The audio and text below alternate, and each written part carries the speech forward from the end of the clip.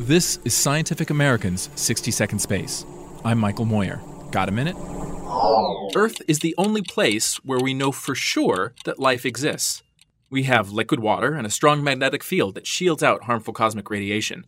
But what if Earth isn't the most habitable type of planet? Researchers say they've listed the qualities that would make a planet extra friendly to life, or superhabitable. Their paper is in the journal Astrobiology. A superhabitable planet should be 2 to 3 times the size of Earth.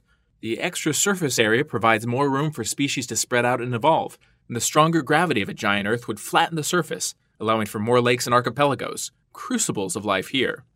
Our superhabitable planet should also be well-aged.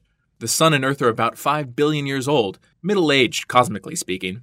But some stars that are slightly smaller and dimmer than our Sun are more than 10 billion years old.